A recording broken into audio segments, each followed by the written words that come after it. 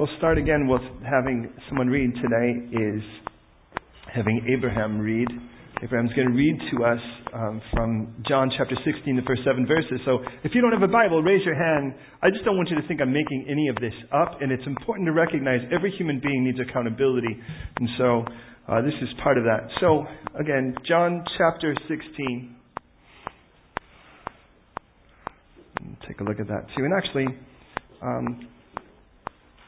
go ahead and take it to verse 11 just so that we can get a full context of that, if you would, Abraham. Thank you.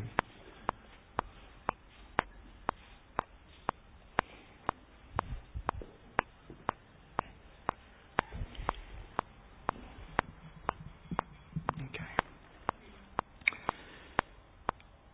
These things I have spoken to you, that you should not be made to stumble. They will put you out of the synagogues. Yes, the time is coming that whoever kills you will think that he offers God service. And these things they will do to you because they have not known the Father nor me. But these things I have told you, that when the time comes you may remember that I told you of them. And these things I did not say to you at the beginning because I was with you. But now I go away to him who sent me. And none of you asks me, where are you going? But because I have said these things to you, sorrow has filled your heart. Nevertheless, I tell you the truth. It is to your advantage that I go away. For if I do not go away, the Helper will not come to you. But if I depart, I will send him to you. And when he has come, he will convict the world of sin and of righteousness and of judgment. Of sin, because they do not believe in me.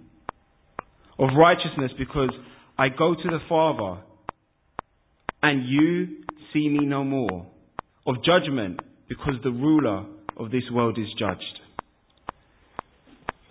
You want to lead us in prayer, Abraham? Just while you're at it. Cool. Yeah, thanks. Nothing like putting you on the spot. Lord, as we come to a place of receiving your word and listening, Lord, we pray that we listen and we receive. We strip ourselves for a moment of time in the week, in the day, of our own putting things together, our own rationale, our own selves, Lord, and we just come to a place where actually we just take it for what it is. We consider your word and its implications on our lives as we live moving forward. Have your way in the name of Jesus Christ. Amen. Amen. Thank you, Abraham. Yeah, that was beautiful. Hey, first of all, let me say it like I would any week. Please don't just believe me. Don't just assume because I say it, it's true. It drives me crazy when I hear people that think they have some authority just because they're a fancy speaker or they have a microphone or whatever the case is. This is one of the reasons you're given that book. If that book were read and actually adhered to for what it says, it would actually hold every person in check and would not give people the leeway to do so many of the things that are clearly madness that the Bible clearly speaks against. Now let's put ourselves into the context of our time here. And we probably won't be getting to verse 11, but I just love hearing Abraham read, don't you? I should have had him read the whole chapter. Anyways, in chapters 13 through 18, well through 17, are a very intimate time where John, the guy who's writing this thing down, is recording this information for us, though the other 3 gospel writers have not done so. He is observing, he is leaning upon Jesus' breast at the betrayal that we call the Last Supper, temporarily the Last Supper. He is calling himself the disciple whom Jesus loved.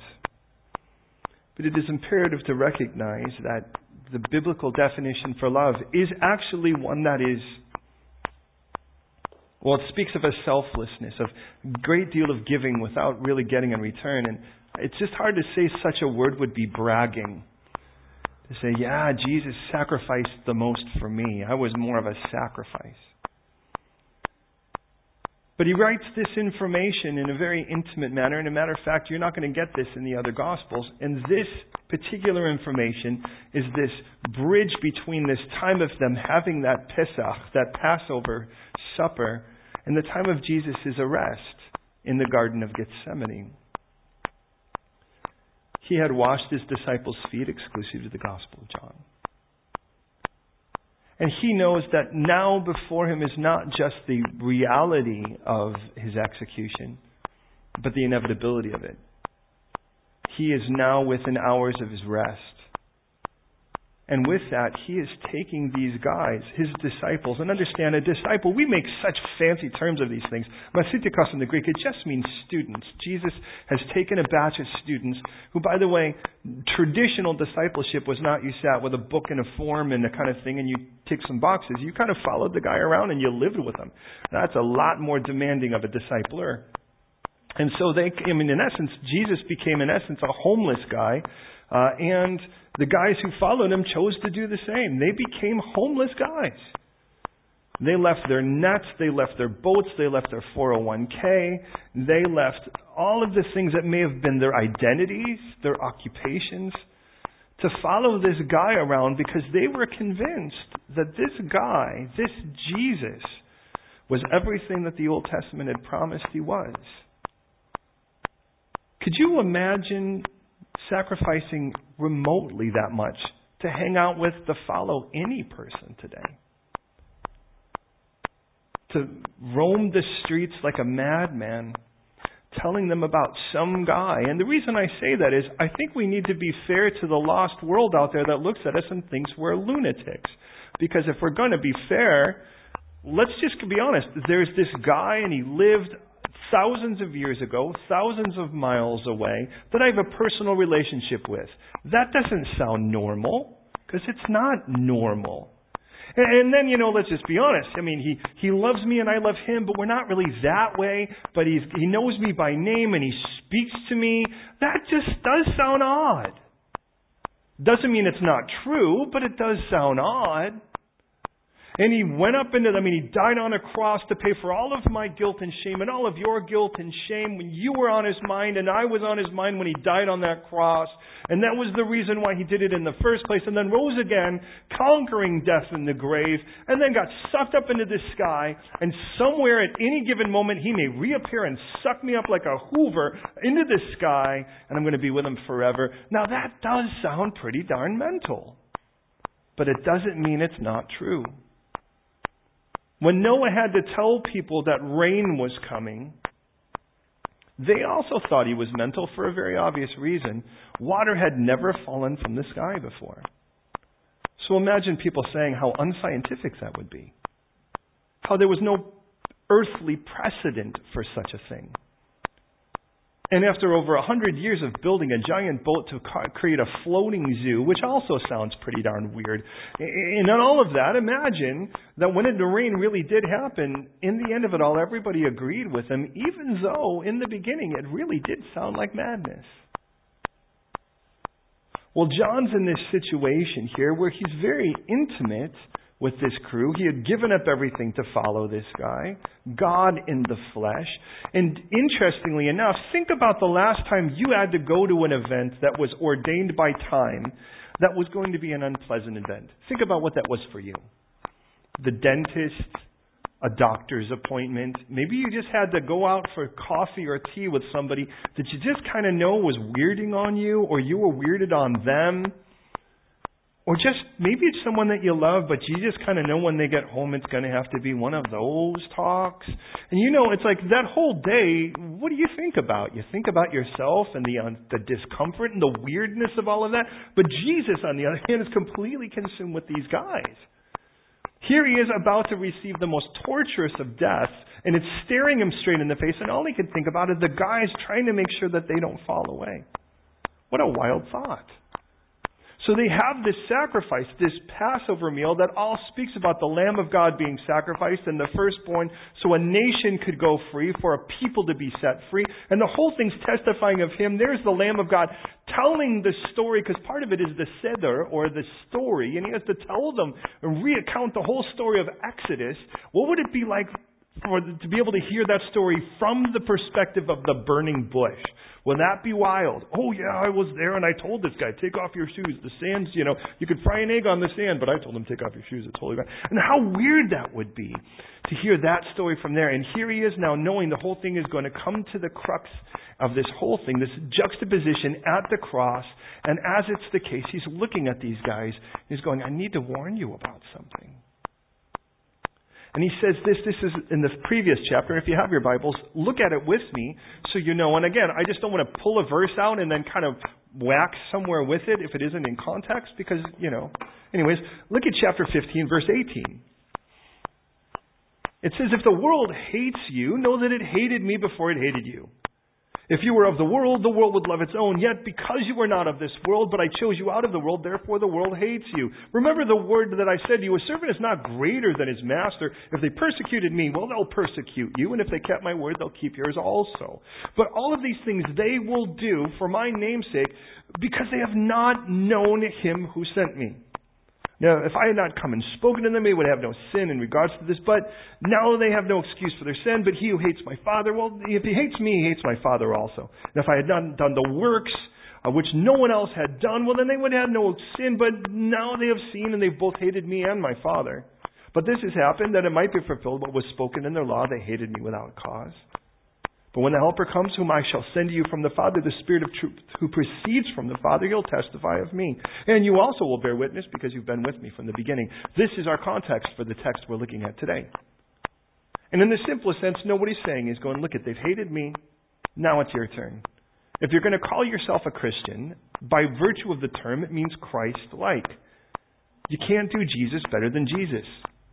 And if you think that somehow you're going to be everybody's buddy, you're going to be like everyone's amen, everyone loves you, but the people who hate Jesus love you, there's something probably a little bit wrong about that.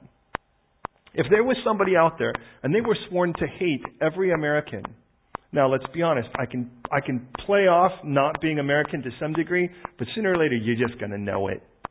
It doesn't, I could try, hello, how are you, right? That's nice. But sooner or later, they're going to know something in it. It's the food I eat, or the amount that I eat of that food, or it's just the fact that I'm actually willing to crawl up into your grill and say, can I actually have some sugar, please? Whatever it is, somewhere in all of that, they're going to be like, you actually, something gives you away. You're not really from here, are you? And it's like somewhere in it, you just really can't hide it. And and it's not like you try to hide. You just want to kind of not be that weird of a dork in front of everybody or whatever. But imagine if somebody really hated Americans, but they're like, but I love you. I'd think, wow, then maybe I'm not really, if they really, what they hate is what America stands for, which, by the way, that's its own conversation. Well, then there would be something weird if I really wasn't. If there was a gal out there and she just hated every man, and she's like, death to all men, but somehow she loved me, I'd start to wonder about how masculine I was presenting myself. It only makes sense. And yet somehow in it, we think we can pull off Jesus better than Jesus pulled off Jesus. That sounds a little crazy to me. But here's the problem in all of this, and please don't miss this, is that Jesus isn't just saying this because what he really wants is for you to have a sense of dread while he's about to get executed, so let's all just have a kind of a bummed, groovy moment, so we all be like, oh, yeah, that really stinks, yeah. Well, good, now that we're all bummed, I'm going to go die. It's not the point. But what he is he's trying to, and I do love this, is that he's actually not giving us the weak sell.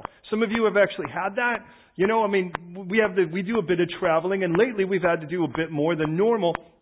And you know what it's like? They're like, you know what? You can fly to this country, and it'll cost you £4.50, right? And then, of course, you actually go online, and they're like, oh, £4.50 was actually just like a water that we're going to sell you on on the flight. But actually, what we really meant was 4,500 pounds. And it's like they get you in with something, and then of course they're like, well, actually, that's not a flight at all. That's actually just that's the bus fare to get you to the airport.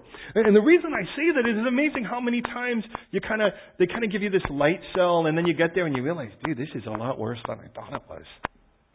You go in and you go look for shoes, and let's just be honest, right? If you're a bigger guy, all shoes, they don't show you shoes in your size, because shoes in our size look like a barge, but they show you shoes for like an infant, because they're all cute when they're small, right? And then like, oh yeah, we have this and it's on sale, and then you go in and they're like, well, okay, this is my size, and then they go, oh, we'll be right back, and they come back and they're like, oh, we don't have that size. We have 2 sizes smaller though. Like they have to tell you that. And you're like, oh, funny, because my toes all fell off while you were going to look, so it fits. It's just weird how things get baited. And the reason I say that is that a lot of what's called Christianity out there, and I'm not trying to diss all things, but I want to be able to be clear here, really plays this soft sell game. It's like Jesus is like this big, like he's like Barney. He's not purple, and he's just like, I love you and you love me, and as long as we hug, it's like a life improvement program, and Jesus will like put on the butler outfit, and you just kind of ring a bell, and he shows up, and he's like, this is what I want for this day, Jesus, and as long as I say in Jesus' name, now you're obligated to do it. And somewhere in it, it's like, if that's what Christianity is, nothing looks like Jesus from all of that. And then what happens? Somebody actually looks at you and they give you a cross look, or they kind of look at you like you're a dork because, well, you're kind of weird because you believe all that stuff we talked about. And then we're like, oh, I don't understand. My feelings are hurt. And, oh, man, that really stinks, right? Then nobody told me this was going to happen. Let's be honest. If there's any person at all you're going to be a friend with, chances are someone else isn't going to like you for it. And if you're actually friends with a world changer, someone is definitely not going to like you for that. Even if that world changer is a nice world changer, somewhere down the line, if you were a friend with all the Avengers, they have enemies. I mean, the bottom line is it doesn't matter who it is you're going to buddy up with. Someone else out there is like, I want them dead. Somebody's not going to like you for it. The question is the relationship worth it or not? Because in the end of it all, no matter what relationship you choose to cling to, it's going to involve sacrifice, and some of it's going to be social. We should, by the way, if you get older, somewhere down the line, that should kind of be a no-brainer after a while. But notice what Jesus says, and I should get to the text if we're ever going to, actually get into it. But notice in verse 1, his whole purpose behind this. He says, these things I've spoken to you, that you would not be made to stumble. In other words, he goes, let me just make clear why I'm even telling you that people are going to hate you. Because I don't want you stumbling. Now, the word is, and this is one of those words you may actually recognize because there's an English word that comes from it. The word is scandalon. Try that word. There's a little Greek for it. Scandalon. Try it. Because all words come from Greek words. Right? Scandalon, or scandalizo, comes from a word which is skados, which by the way means to dig. But it's the trap stick is the easiest way to use it. What word do we get from scandalon? Scandal. It's where the word comes from. Now, here's the idea, is that there are different kinds of traps. That should be a no-brainer. And as there are different kinds of traps, something's going to trip that trap so the trap trips. Yeah, that's right. I think I said that right. Now, consider this. I don't know where your mind goes. My first thought is one of those big old nasty bear things, right? It's like giant teeth and it's open like this and you step and it goes, right?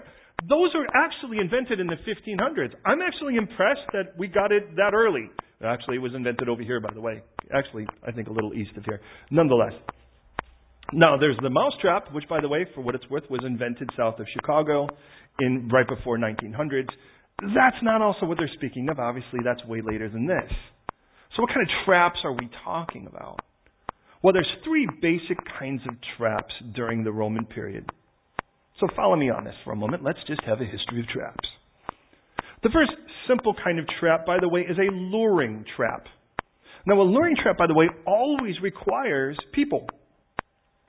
Traditionally, each one comes for a different purpose. This particular one, you actually don't want to kill the animal. So the Romans had to trap certain animals so they could be brought in, they could be transported to the Colosseum for the gladiator fights, and for the, they'd have them fight each other, and people would take bets, or they'd have these things, which we used to do here, by the way, in the 1600s, called bear baiting. Have you heard of these things? They'd take a bear and they'd wrap him around with raw meat and stuff, and then they'd let loose a pack of wild animals, and then they'd take bets on whether the bear would win or whether the animals would win. There's one right next to the globe, by the way. Anyways, for what it's worth, bear baiting. You had to keep the animal alive because he had to be in pretty good shape by the time he was going to hit, the stage for you to bet on.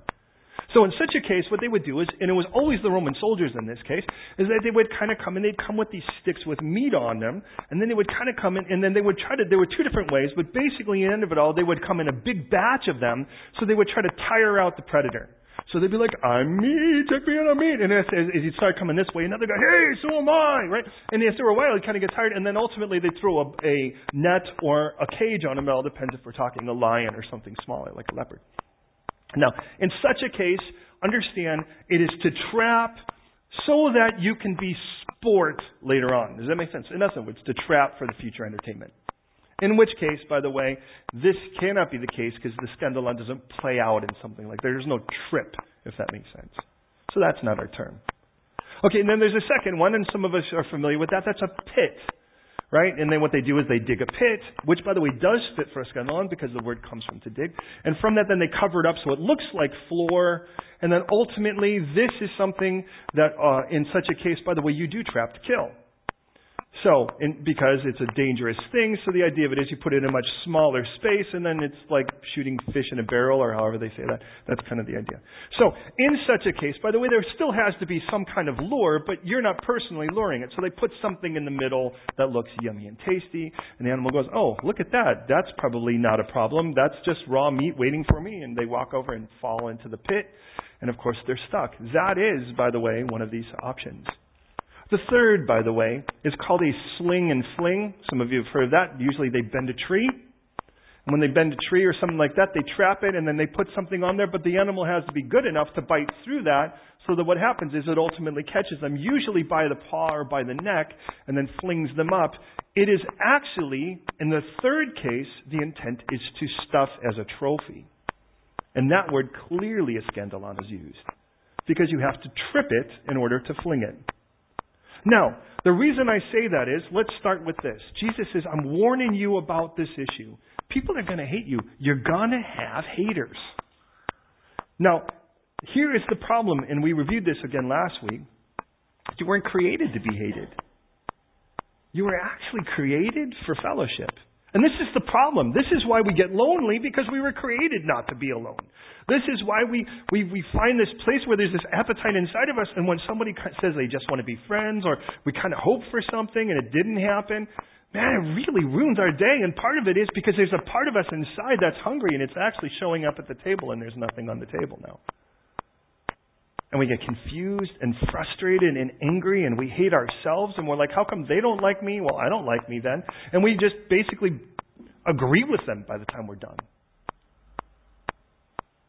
And now imagine we've left everything to follow Jesus, and he turns and goes, I just want to warn you. People are going to hate you for this.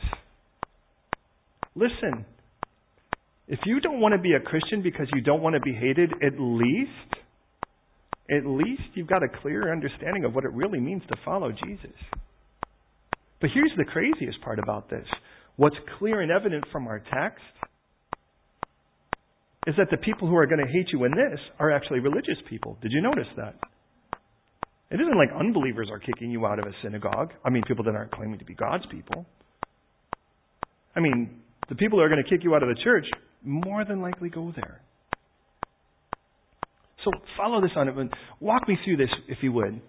And then we'll kind of get into the development of it. And this is why we're not getting to verse 11, of course. Let's put ourselves in that second one, the pit. You're an animal. You have no reason to believe anything is unsafe around you. And you start to walk. And as you're walking, somewhere down the line, you hear that snap.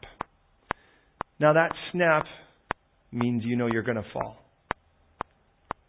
And so you fall. And now the first thing you feel more than likely is kind of a, uh-oh. Let's just be honest. Uh-oh.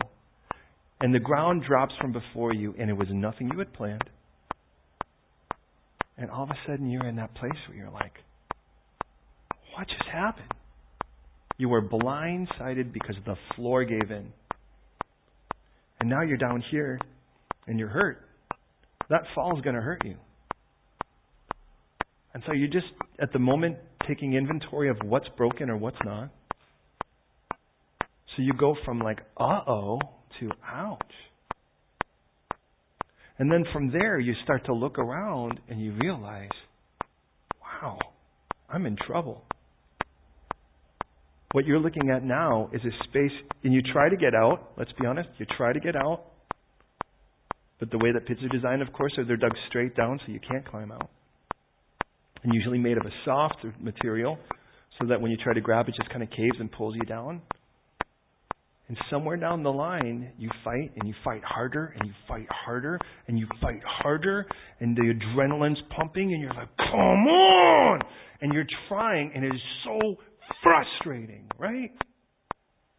And somewhere down the line, you're like, I'm stuck. I can't get out of this thing. I wish I had never walked today. I wish I'd never gone here. And you live in this place of regret. You just wait to die. Some of us, that's the story of our lives. It's an emotional situation. It's an addiction.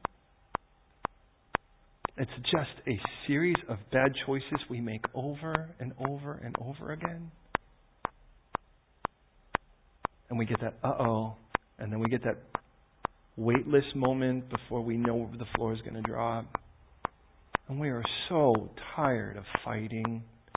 And we're so tired of being in the pit. And we're so tired of feeling that confined and that limited, that trapped. Jesus goes, I'm saying this now because I don't want you ever to be there. Do you know? He doesn't want you ever in there. And the dangerous thing is he says, people hating you or your fear of people hating you, that's going to put you there. And I'm going to tell you this now. So when it happens, and by the way, in the text, notice, he doesn't say if it happens, it says when it happens. You'll remember I said this. So them hating you isn't the trap. It's how you respond is the trap. Because they're going to hate you, and yet he doesn't want you tripped up. You get that? You ever been in a situation where somebody obviously was escalating to the place where it's probably going to get physical, and you had the choice, and you had the choice of escalating it or not escalating it? The younger we are, there's no choice. You're going to escalate. That's just the way that works. At least in my world, that's where I came from. And as you get older, things heal slower. Even when you win the fight, you lose the fight. We tell our children, the only fight you win is the one you're not in. And you realize, oh, I really should have made that different. Because it was your response. I'm sure this doesn't surprise you. People are jerks. By the way, you are one too, and so am I. Be warmed and filled. So someone comes up to you and they all jerk on you and you're like, what? Come on. And you're like, no, actually, that's what happens. But at that moment, you decide whether you want to jerk back or not. That's where the trap is. So in essence, they put this thing in front of you and you're like, do you want to step? You want to step in this? You want to step? Come on, step. Come on. You a man? Step up. And in and down. And Jesus says, listen, I don't want you tripping. I don't want you falling. And I don't want you wishing this never happened. I don't want you in that place where like, I shouldn't really have followed Jesus like this. Because man, if I didn't follow Jesus like this, maybe I could just be like most of the people out there that kind of, they're spiritual. Which, you know what that means. I'm a free agent, right? I can just do whatever I want. And in the end of it all, I'm sure it'll all just work out. Jesus says, let me tell you what this looks like. Verse 2. They'll put you out of the synagogues. Now, you're aware of the fact, I'm sure, that the synagogue was a whole lot more than just church. It wasn't like they're just going to kick you out of the church and someone looks at you and goes, go find another church. And then you walk down the block, 4 houses down, there's another church. You're like, I'll just go to this one. Because here we had that for a while too. In this country, our churches were a place where we had all of our town meetings.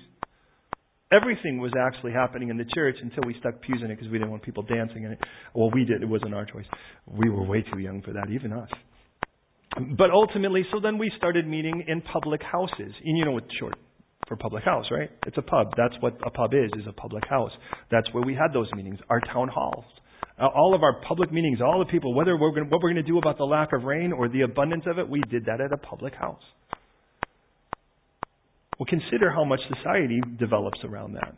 To this day, there's still a great deal of society built around the pub society. Now, I think that's actually, to be honest, I think that's evolving into probably coffee house if you're younger. If you're under 50, we just learned that we are silver surfers last night. Apparently, I didn't even know what that term was. Right? There's a quiz and all of a sudden you have to be over 50 and you're like, you actually know how to work a computer. You're called a silver surfer. I'm like, what? 50. We are so angry. Anyways.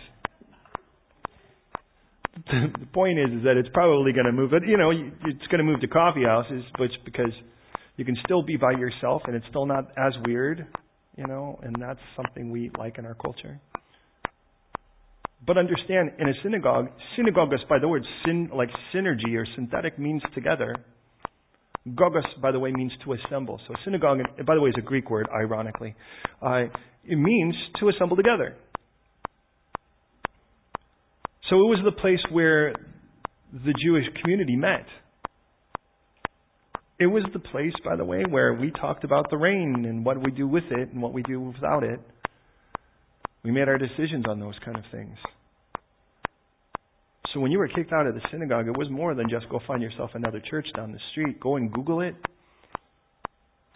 You lost everything. You lost your community. You lost your family. You lost your job. No one's going to hire a guy that gets kicked out of a synagogue. You are more than just a heretic. And the irony of it, I hope you see this, is that quote-unquote God's leaders were kicking out God's people out of God's house for speaking God's word. Don't you find that a little strange? I don't think that's actually that far from the truth today. If someone were to say, do you actually believe this book? And I'm like, yeah. And they're like, which parts of it? I'm like, all of it. Now, my personality doesn't agree with parts of it. That doesn't mean it's not true. It just means there's parts of it that are like, that's a lot harder than I'd like it to be. Or, wow, I'll love my enemy? Wow, yeah. No part of me says yay to that. And the reason I say that is that you start standing up and going, actually, this is still the case. People are like, oh, you're outdated and a dinosaur and you don't belong here. And you're like, you're probably right. But Jesus warned me of that. And he said, you're not of this world anyways. But I'd like you to consider something. Some of you are familiar with the book of Revelation. It's only one revelation, according to the book. It's a singular, because it says, the first verse should give the whole thing away. It says the revelation of Jesus Christ. If you get past that, the rest of it should be a little easier. Look for him. But the first thing he does after he reveals himself in chapter 1 is he shows these, in essence, he does this sort of well-being checkup for 7 different churches. And they're in an oval starting in Ephesus and working their way to Laodicea and the Lycus Valley. Now here's the point of it, is that the last of them, this Laodicea church, he actually speaks about them being not hot, nor cold, but lukewarm. And we can develop a whole lot of that in regards to how that plays out into the 3 major cities into the Lycus Valley. That's Colossae and Hierapolis, and how they were pumping in hot spring sulfur water because, spas, we had them back then too, and how important that was. And how cold water, how nice that is to have too. And boy, you get the wrong one, it's not so cool, especially when it tastes like rotten eggs. And he says, I'll spit it on my mouth. And he goes, I wish you were either. I mean, I'd love you to be full on for me, but if you were full on against me, at least it would be obvious to yourself where you're at. Like the most dangerous places, to be honest, is to have a real virile person that doesn't even realize they get cancer until they're in stage 4. Because they're so busy overcoming everything their whole life, they don't actually treat the problem. And then all of a sudden it's like, wow, by this point you've got like a month to live. And he goes, that's kind of where you're at spiritually. I mean, you're at this place where it's like you're so busy fighting all of this and not being honest with yourself, you don't even realize the danger you're in. It is that church that he says, behold, I stand at the door and knock. Now, let's put this into perspective. This is Jesus speaking to a Christian church. And he is knocking at a door. Either by logic, he's knocking from the inside out, which makes no sense, or he's knocking from the outside of the church to want to go in. You realize the Laodicean church, the mamby-pamby, lukewarm, apathetic, ambivalent, we're cool with everyone, like a Coke commercial people. This is the one that kicked them out. The reason I say that is Jesus actually recognizes and he knows what it's like to be kicked out of church. Man, if Jesus showed up here, how many things would change? I mean, like literally physically just walked in. What would change? My prayer is very little to none. But if we were like, I'm sorry, you're not welcome here, what in the world are we doing here? And we can have this place where it's like God just wants to grant you bring your wish list. And we'll sing a few songs and we'll lay up before God. And I think Jesus would show up at that place and go, I'm sorry, we don't have time for your lordship.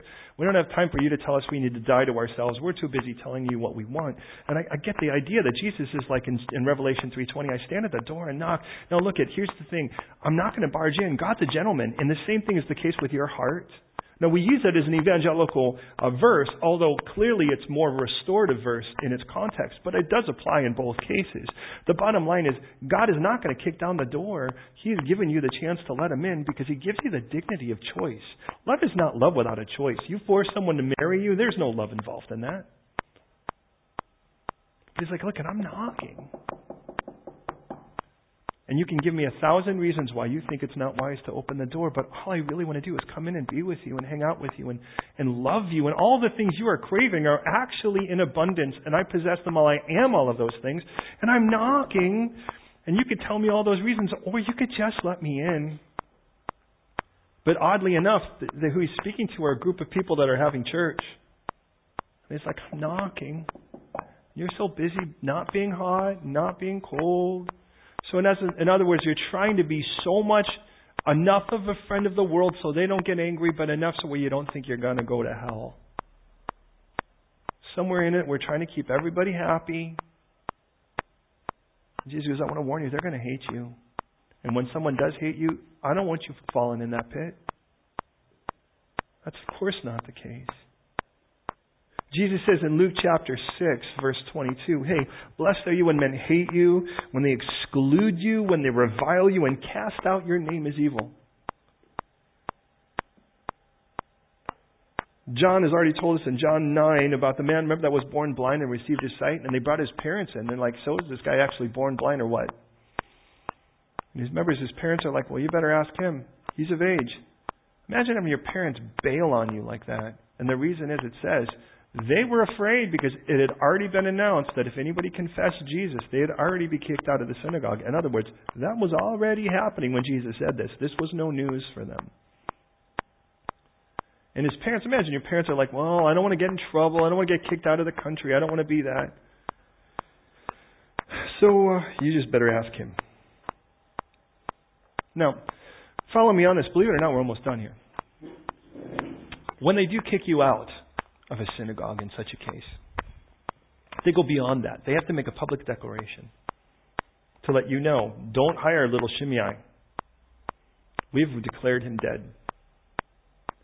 When you were born, you were actually written in a book, the book of life. There's one in every community in Israel, traditionally. It actually is a place that's easy to trace your lineage, and that's sort of important because that also comes with land allotment, so you want to make sure you're from the right tribe. Because like Dan gets his area in the north, Judah gets his area in the south, and you want to make sure you're in the right place. This is one of the reasons we know this existed in Jesus' day, because Joseph, his stepfather, if you will, has to go down to Bethlehem. Because of a census, obviously you had to be able to chase your lineage for that. And they were able to chase the lineage and say, well, this guy's from the tribe of Judah, and he's actually Davidic. In other words, from King David, he needs to be down in Bethlehem. So they could chase that. So let's just play this thing out for a moment. And I'm going to pick on Shamar because he's right in front of me for a moment. And besides, Shamar is a good Hebrew name, Shamar. So Shamar is born, and they write down Shamar. They write him down as the son of Shamar ben. And what's your dad's name? Douglas. It doesn't get less Hebrew than Douglas, right? So, Shamar ben Douglas, right? And Mom, and your mom's name is? Marlene, yes. That's Marlene and Douglas. Yes. So you're the son of these people, and then they would chase their family lines, right? Now, the only thing that's usually recorded in there is your birth date, your death date, and the children you have. It's just that kind of thing. But what if Shamar was to do something so horrible, so wicked, that the very name of Shamar would make people shiver? They would say that the name of the wicked would rot. That's why most people aren't naming their sons Hitler, which is for a good reason, you know.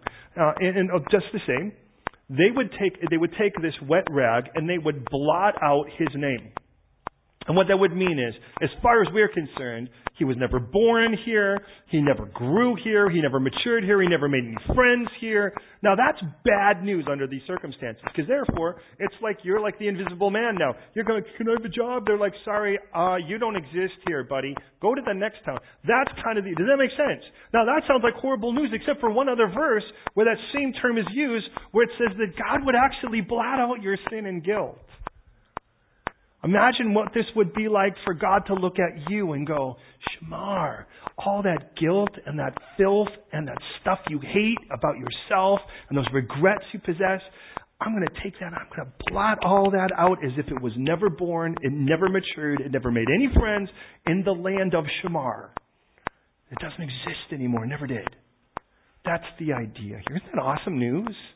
Now, back in our point on this, he says, they're going to kick you out of the synagogues. Man, you need to know, people are going to just be like, And then we're not just talking about the people that are like, we're going to have a rave and we're all going to like get naked and do drugs. Well, obviously, let's not invite Abraham or Dennis, who, you know, they're going to be party poopers. But we're talking about churches that are like, don't invite this guy because he's going to go, the Bible says, and you know, who wants that? But he says, let me just get you this. The time is coming when whoever kills you is actually thinking they're serving God. Now, the term for service is the term Latzaya. And Latzaya, by the way, is the same word that is used in Romans 12:1. Some of you are familiar with the verse, where it says, in view of God's mercy, offer yourself as a living sacrifice, holy and pleasing to God, for this is your reasonable act of service or worship. It all depends on your version.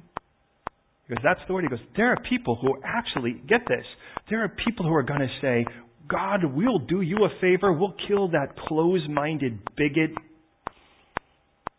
Add your words there. Homophobe, hater, so forth. It's amazing how someone can hate you and then call you a hater. Anyways, with all of that said, he goes, you need to recognize most of you, all but one of those guys are going to die horrible deaths and never back down on the name of Jesus. You know what that means? That relationship with Jesus was more important than death itself, than the fear of it. Do you have anybody you're willing to die for? Hey, you know, I have a whole bunch of those people now. You know, it's like, you get married and you're like, well, clearly, and let's be honest, dying for someone sometimes is harder than living for someone. Making that choice over and over and over again to put someone else before you, that is so unnatural. You die to yourself. And then it's your kids. And then it's your church. And you wake up and you have opportunities to be selfish over and over and over again. You're going, you know what? No, nobody benefits from this. And understand, these people were given the freedom to walk away, to not be tortured to death. They were given the freedom to be like, you know what? We'll take it easy on you. You could go free. Just bail on this relationship thing. Just denounce the name of Jesus. And these people would be like, I'd rather die than do that. So imagine, because pardon me for being crude, but let's just put it into our vernacular. You know, it's like saying to Dennis or to Adam, hey, you know what? You know, we'll let you go. Just call your wife a whore. There's no part of us that could do that. I'd rather die than live the rest of my life having said that. So there are relationships worth that. With faulty people that are jerks like us. Prayerfully, the same would be in return. Because I want to warn you, they're going to do that because of me. And they're going to actually believe that this serves me. And you know why they do this, verse 3? Because they really don't know me. And by the way, again, for those of you who are grammarians, there's active and passive. Active means you make the choice. Passive means it just happens to you. It's active. In other words, it isn't that they couldn't know him or I don't know what's happening, I'm just not knowing. They're making a conscious choice not to know someone. It's the phone call rings, you look on your phone and you get that okay, just want to warn you, it's this person calling, and you're like, oh, and I've been told people do this and they just tuck it back in their pocket, let it buzz away. Hey, the call's there, and Jesus would say, many are called, but few are chosen. You know who chooses? Who he chooses? Those who answer the call. He's like, he's calling saying, I've chosen you, and if you don't want to answer it, how could you be chosen? Now look at last thing on this, and we'll bring this around. Verse 4, he says, but these things I've told you, that when the time comes, notice not just if, but when the time comes, you will remember that I told you these things. And I said these things. I didn't say them in the beginning when I was with you, because in the beginning, Jesus has been running interference. Remember how many times the religious leaders want to ask the disciples a question to nail them, and Jesus steps in and answers instead because he doesn't give them a chance to actually be stupid? Sometimes I wonder how many times he's had to do that with me. Sometimes I wonder why he hasn't. And I look at this and I realize he's like, but you know what? I just want to warn you now. I'm not going to be as clearly seen as I was before. But I do want you to know this. It's going to happen. So decide whether this relationship's worth it now, please. And by the way, every one of them is going to bail on him this night, I remind you. But every one of them is going to come back but one. Well, the one who isn't going to come back is the one who's already left to betray him. It isn't that he's like, you'll never make a mistake. But if you really resolve this, you'll come back. No matter how many misrepresentations and horrible politics and other things you've seen that have been completely opposite of Jesus, called Christianized things or Jesus-ish things, in the end of it all, you still got to make this choice. Because like it or not, you're going to have to deal with him and not the politic. And you can stand before him and go, I didn't like your people, I didn't like your churches, I didn't like your politics, I didn't like whatever. But in the end of it all, Jesus is like, that is not enough to say no to me. Hear me on this, because this is our point as he moves it to a paradigmically, although it's clearly the same. In verse 5, he says, now I go away to him who sent me, and none of you are asking where you're going. But because I said to you these things, sorrow has filled your heart. Nevertheless, I tell you the truth, it's to your advantage that I go away. If I don't go away, the Helper won't come to you, but if I depart, then I'll send him to you. Now, here's the point in this, and I'll develop this more next week, but I want you to consider this. It's a propensity issue, and the propensity is to Jones is the term I use, but we'd say obsess. The propensity to obsess over the things we lose, over the things we gain. And let's be honest. When you're losing something, you're familiar with it, you have a history with it, you can see it, it's going. The things you gain often are things you don't see yet. So that takes great faith, that takes trust. I mean, why would I want to let go of something that I may even relatively like for something that I can't even see? Jesus would say, by the way, even in regards to new and old wine, he says, no one that tastes the new actually ever says this is better for the first time around. He goes, look, I'm going away, but I'm sending a helper, and again, we'll develop that next week, but hear me on this. He goes, but the only thing you can think about is what's leaving. Hear me on this. The only thing you can see is what's leaving, and therefore you have no excitement or hope for the future because you really can't see anything coming. So you just think, all I can see is what's leaving. And here is the point, because he put it in right after the world hating you. Do you get it? Because this is what the world sees when we walk around with Jesus. What they see is what they would lose. I'm convinced the majority of the people who really don't want to believe in Jesus. Now, I'm not talking about that they just don't understand. Again, it's a conscious effort. It's a choice you make. I'm convinced that the major reason why, more than anything else, is they just don't believe it's a trade-up. All they see is what they would lose. I can't sleep with my girlfriend anymore. I can't do drugs anymore. I can't hang out in the clubs anymore, or whatever it is. And this is the only things I think are fun. These are the only things that placate me and sedate me from the fact that I hate myself or whatever. And it's like, and this is all my stuff, man. In other words, what they see is the gospel only means the cross, but it doesn't mean the resurrection. Man, if all we have is the cross, we're pretty lame people. Matter of fact, Paul told us that in 1 Corinthians 15. He says, man, if all there is what we have in front of us, we're the most pitiful people on the planet. If really there's no resurrection. See what the resurrection says, there's a whole new life on the other side of it. So, somewhere down the line, Adam met Angel. Somewhere down the line, Angel met Adam. And somewhere down the line, Adam and Angel decided they were going to be married. When they decided they were going to be married, if they're going to be honest, they know it's 2 deaths and 1 resurrection. There's a single Adam and there's a single angel that have to die. Because bachelors and bachelorettes make terrible married people. This is why it says that a man shall leave his father and mother and be joined to his wife. Because boys make terrible husbands. That's why Peter Pan is still single. But somewhere down the line in it, they have to decide, is it really worth it? Is it worth leaving what I know for what I really don't? I've never been married before. I don't know what that's like.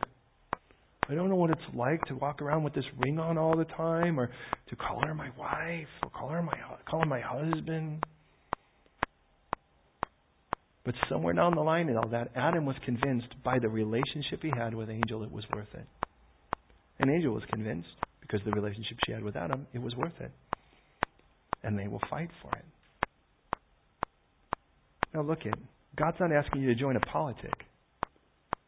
God's asking you to join a person, Himself. He's inviting you to Himself. And you can focus on what you lose. Or you could focus on what you gain. Now look it, I'm not asking you to run into anything blindly, but I'm asking you to do this. Will you be mature enough to be honest and objective as you analyze the evidence before you? Because what you have in this room are miracles after miracles of resurrections. If you knew the person I was, and many of you could tell your story too. Some of you, by the way, it may not be you were killing nuns and so forth. Or, not that was mine either. But just let me make that clear. But God took an empty, desperate person that may not have looked at on the outside and filled him and made him complete. For some of us, it'd be a little more obvious. I was a horribly, horribly violent, angry person who never spoke and never smiled. And if you go, I find that hard to believe. That only proves the point. That guy died. That was the part I left behind. That was the part when I said yes to Jesus that got buried and nailed to a cross and then buried. But the resurrection, this person you see now, is a tainted, but still a representative of what it means to have a new life. Now, as we go to prayer, what Christianity has been sold you? An easy one? A life improvement program?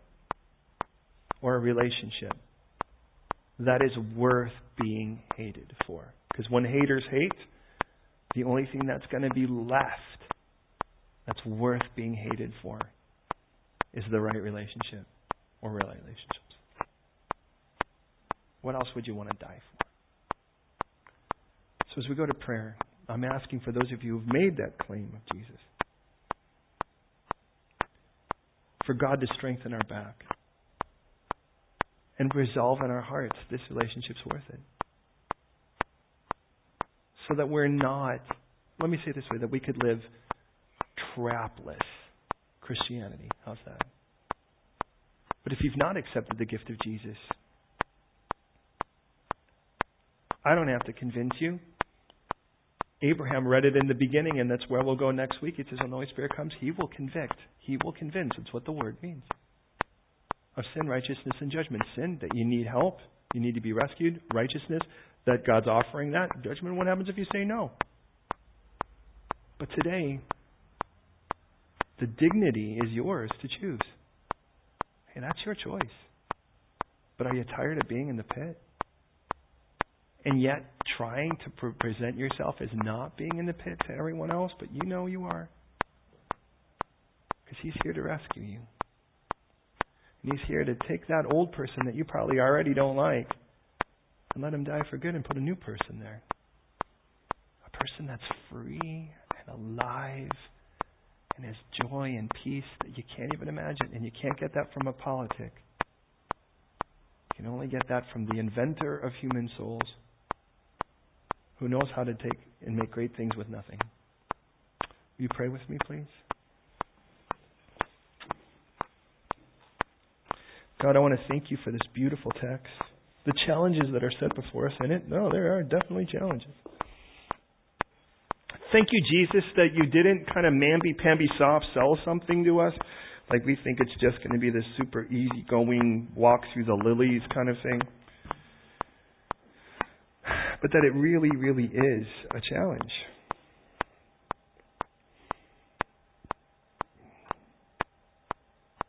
And I pray, God, for every person here who calls himself a Christian that is somehow trying to... we don't want people to hate us. We don't want to push someone's hand to hate us. But let us not live in that fear, that confinement, that regret. In other words, keep us from ever snapping the scandal on. Ever. We don't want to be someone's kill, and we certainly don't want to be someone's trophy. And we recognize a nasty statement on Facebook,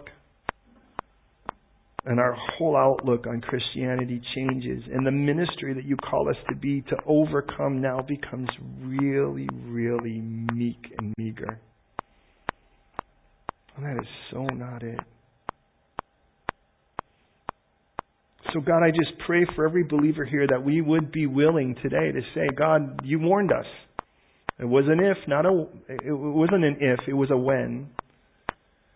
So give us the wisdom, God, and the courage. But more than anything, let us resolve how important this relationship is and to make the relationship worth it as it should be. And while heads are bowed and eyes are closed right now, if your heart's racing, that's probably reasonable. But today, you're tired of being in the pit. You're tired of fighting like this and losing, and you're tired of just constantly falling back in and hearing that snap and feeling the ground fall from you, and you're lonely and you're hurting and you're empty and and you're angry.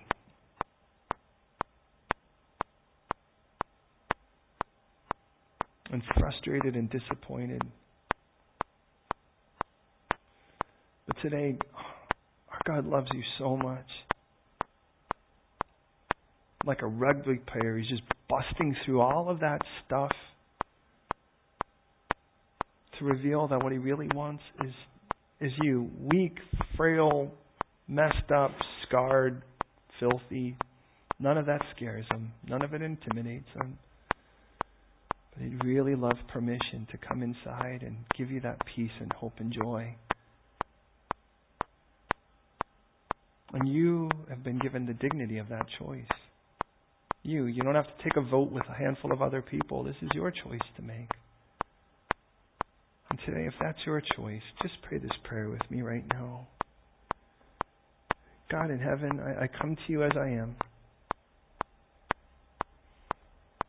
None of that surprises you. None of it scares you away. And I need you. I need your forgiveness for all my guilt and shame. And if this offer really does exist, to take this person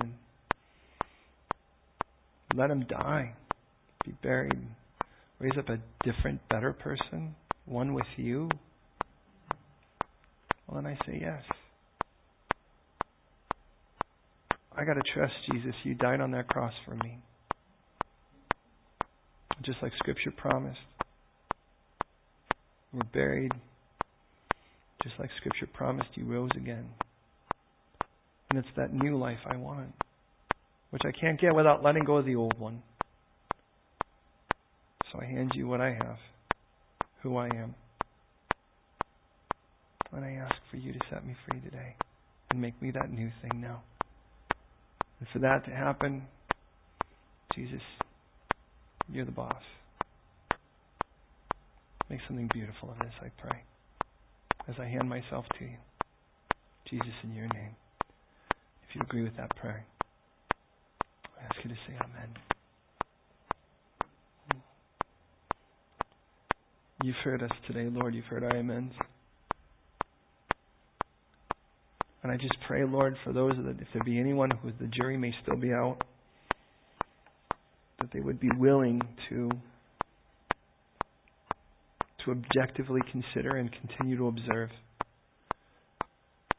Give them the wisdom, Lord, to be able to delineate the difference between politics and the muck that man makes of something and the beauty that you do. Whittle away every excuse and defense, even as you have with me, till all that's left is that place of open arms and we come out with our hands up. So I commit that to you, and I just pray now, Lord, for each of us. Prepare us for the outside world out there. That we'd have a joy that is so prevalent and contagious that even those who want to hate us have a hard time with it. Jesus, in your name we pray this. Amen. Hey, first of all, can I just say thank you for the privilege of being able to be in the Word with you, the honor of being your pastor. We'll sing one last song and we'll dismiss today. If you've prayed that prayer today, if you have any questions, I'd love to speak with you afterwards. We'll do Gloria since we, did anyways. So let's stand and we'll sing one more song and dismiss.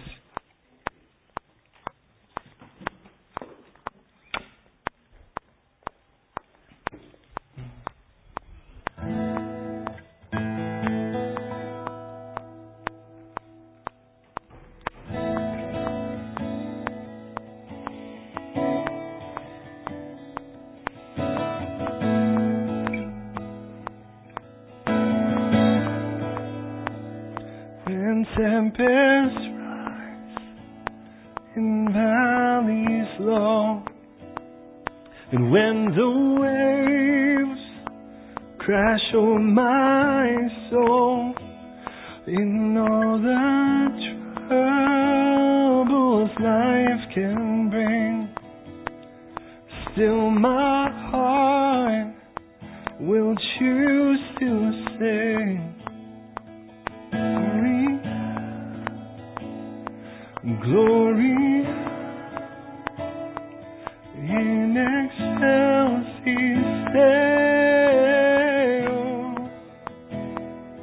Glory, Gloria in excelsis Deo.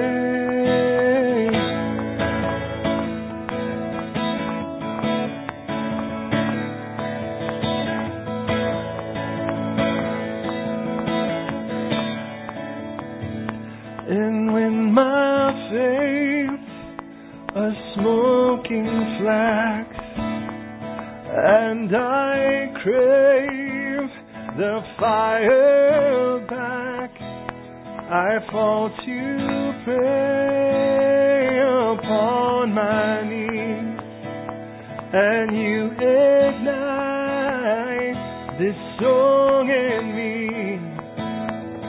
Gloria,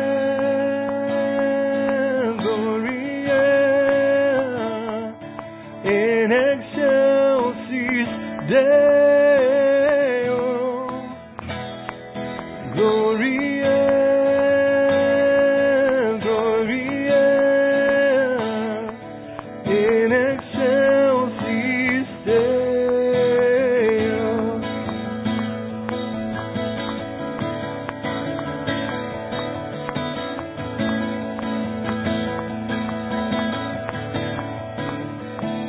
My closest friend upon the throne, all knees will bow to you alone, Almighty God and heaven's King. My soul forever lives to sing. Gloria, Gloria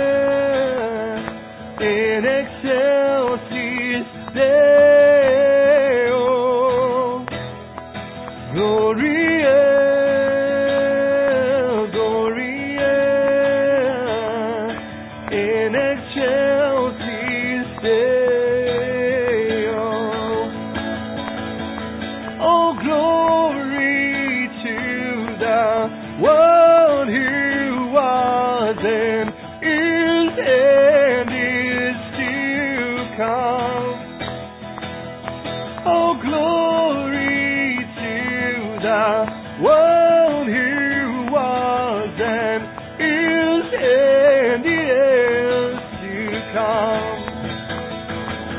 Oh, glory to the one who was and is to come. Oh, glory to the one who was and is to come. Oh, glory to the one who and is to come. Oh, glory to the one who was and is to come. Oh, glory to the and is to come. Glory to the one who was and is to